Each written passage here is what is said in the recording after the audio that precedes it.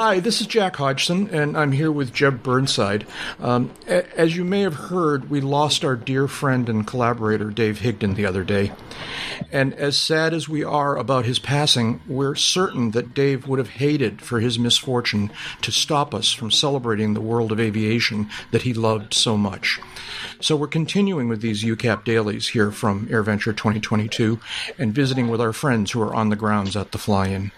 But let us begin by spending a few minutes remembering Dave Higdon.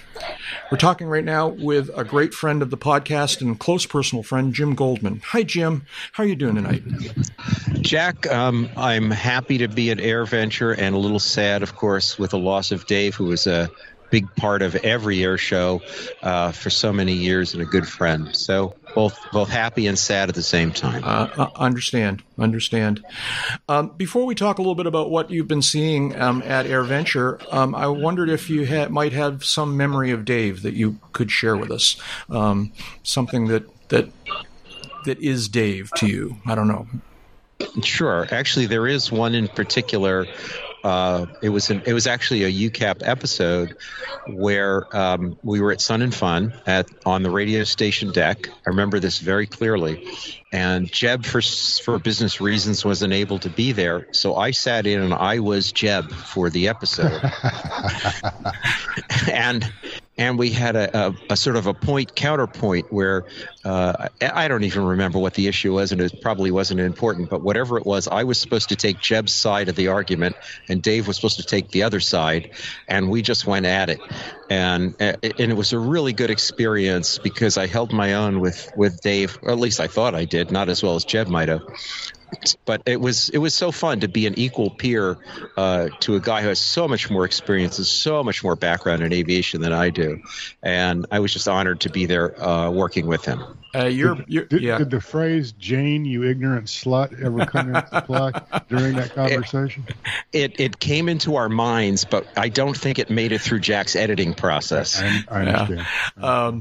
That's a brave thing to have done, Jim. I'm not sure if I would have taken Higdon on. He first of all, he knew his stuff, and second of all, he sure could talk. And yeah, that's I think we've all got a lot of great memories about Dave in those different ways, and we're going to be sharing more of them over the next few episodes of the podcast.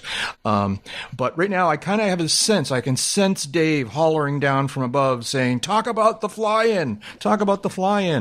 And so, Jim, how if it's possible, let's put that aside and let's talk about the fly-in. What's going on? It's going to be hard to put it aside completely because my number one note for you is that Doc was here.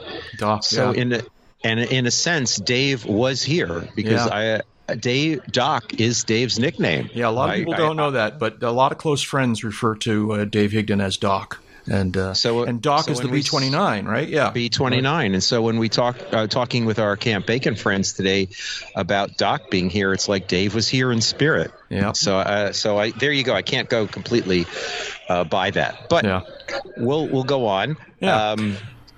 One of the cool things I saw today, I thought was cool, and I think you guys would too if you would just show up when you're supposed to. I know. Yeah. Is a Delta Airlines A320neo was on Aeroshell Square, the West Ramp, whatever it is called, Boeing Plaza. Boeing Plaza, I believe, this year. Yes. And it was on just static display, but today on its departure, it did a whole mess of flybys of various speeds, types, and altitudes. And it is very cool to see to be reminded that an airliner is an airplane. Mm-hmm. And it turns like one, and it does slow flight like one, and they rock the wings just like I would in my airplane. And he did several passes, high and low. And I'm like, imagine the thrill it must be for an airline pilot to be able to do that, because they're not allowed to do that.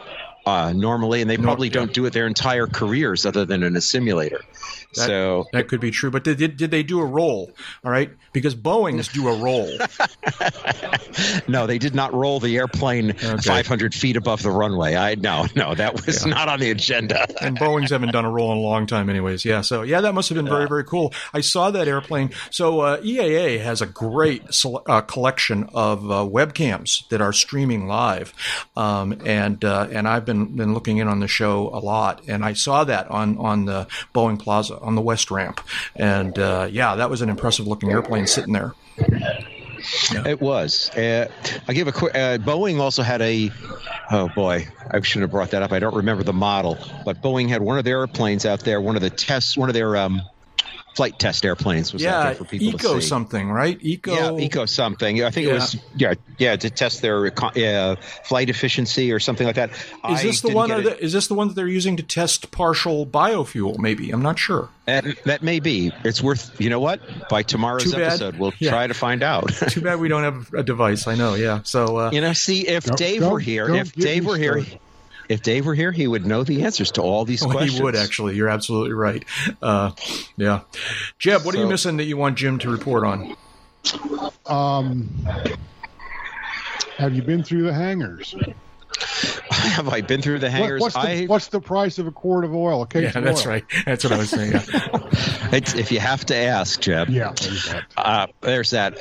Yeah, I've been in the hangars. I've been specifically in Hangar C, Charlie, yesterday and today for half a day each day because I volunteer for Sun and Fun in the Sun and Fun booth. Of course. And the hangar was, this morning at least, just packed for my 4-hour shift. Great attendance, continual stream of people through. I went over to see another vendor that I wanted to, somebody I knew that I wanted to talk with. I couldn't get near his booth. Mm-hmm. He was just 3 customers deep for most of the morning. I finally got in there. You're the second person today that's told me that the crowds are massive so far. Yeah, but not unreasonably so. You can still move around. They've got, you know how well organized this place is. So not a problem getting around. No big long lines. Hey, I want to give a shout out to some of the AirVenture volunteers. I showed up with my barcode to trade in for a wristband at the front gate. That's part of being a show attendee. Mm-hmm. And I allowed extra time to stand in line and wait for my wristband. No line, no waiting. Step right up. Here's your wristband. Nice. So good for them. Good for them. Good planning. You were telling me, Jim. I'm sorry. Go ahead.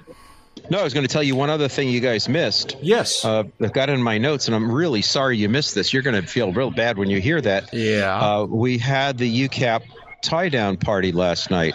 We had to move it up because it was conflicting with some other folks' schedules. But Comanche Sue and Doug are here in the campground along with Pilot Dan and myself and some of the other UCAP fans that that hang out in Camp Bacon. And so we all went out and got a bunch of cheesy poofs and 200 bottles of beer. And we really missed you guys. So there you go. Well, thank you. I appreciate your waving the flag. We haven't done a tie-down party in a few years for obvious reasons. I make a personal commitment. I will do everything within my power to make sure that there is a UCAP tie-down party next year on Thursday of AirVenture. All right, everybody, we have that in electronic writing. You heard him say it. We do indeed. We do indeed. I will. Where is Camp Bacon this year? Camp Bacon is at 19th and Maple. We're just about where the main camping entrance is.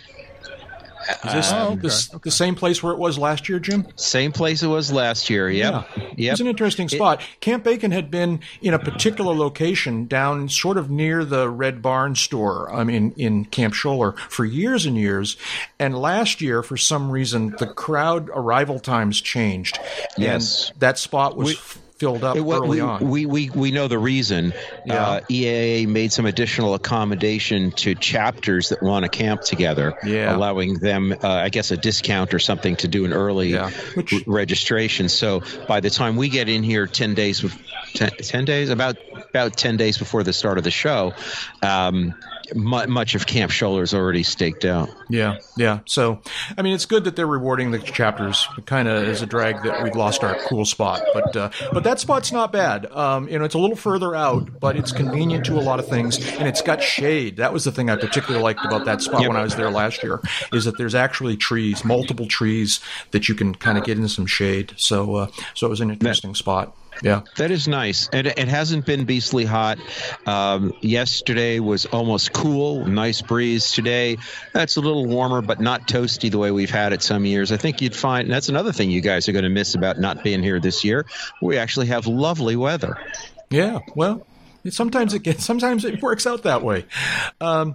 One thing I wanted to ask you about, Jim, is I happen to know that on your way to AirVenture this year, you stopped at another event. Where did you stop on your way up to Oshkosh? On my way to Oshkosh, I stopped off in northern Illinois, about 50 miles from Chicago, to an event called Trike Fest. And as some of the listeners know, my other aircraft is a weight shift control powered hang glider. And it gets a lot of looks and a lot of attention because it's a very unusual aircraft. It's a hang glider wing, which is a metal frame fabric wing. Yep. With essentially a motorcycle hanging beneath it. Okay. And it's not the world's most popular aircraft, and there aren't that many people who fly them, but most of them were together for the weekend before AirVenture, so people stop off there on their way here. And so it's a little meetup of powered hang glider flyers. Yeah, so that was fun. Did you just watch it? Did you have a chance to fly while you were there? Or? I just watched because I didn't have my trike, and for one or another reason, I wasn't able to secure a ride. You may hear in the background. Yeah. Here, I'll point the microphone. So what we're at is a Sun and Fun volunteer appreciation party, and okay. the CEO of Sun and Fun, Gene Conrad, is addressing the volunteers right now. Cool, that's the new guy, right? That's the new guy. That's the new guy. That's the new guy. Yeah, well, hopefully we'll get a chance to meet him next spring. Anyways, Jim, thank you. We really appreciate you taking a few minutes to talk with us and helping us remember Dave. This is a really cool thing. Unless you've got anything else that on your list, I think we'll let you go back and join the party. No, that's my list. Those are the things I wanted to make you feel bad about missing. I hope I succeeded. All right.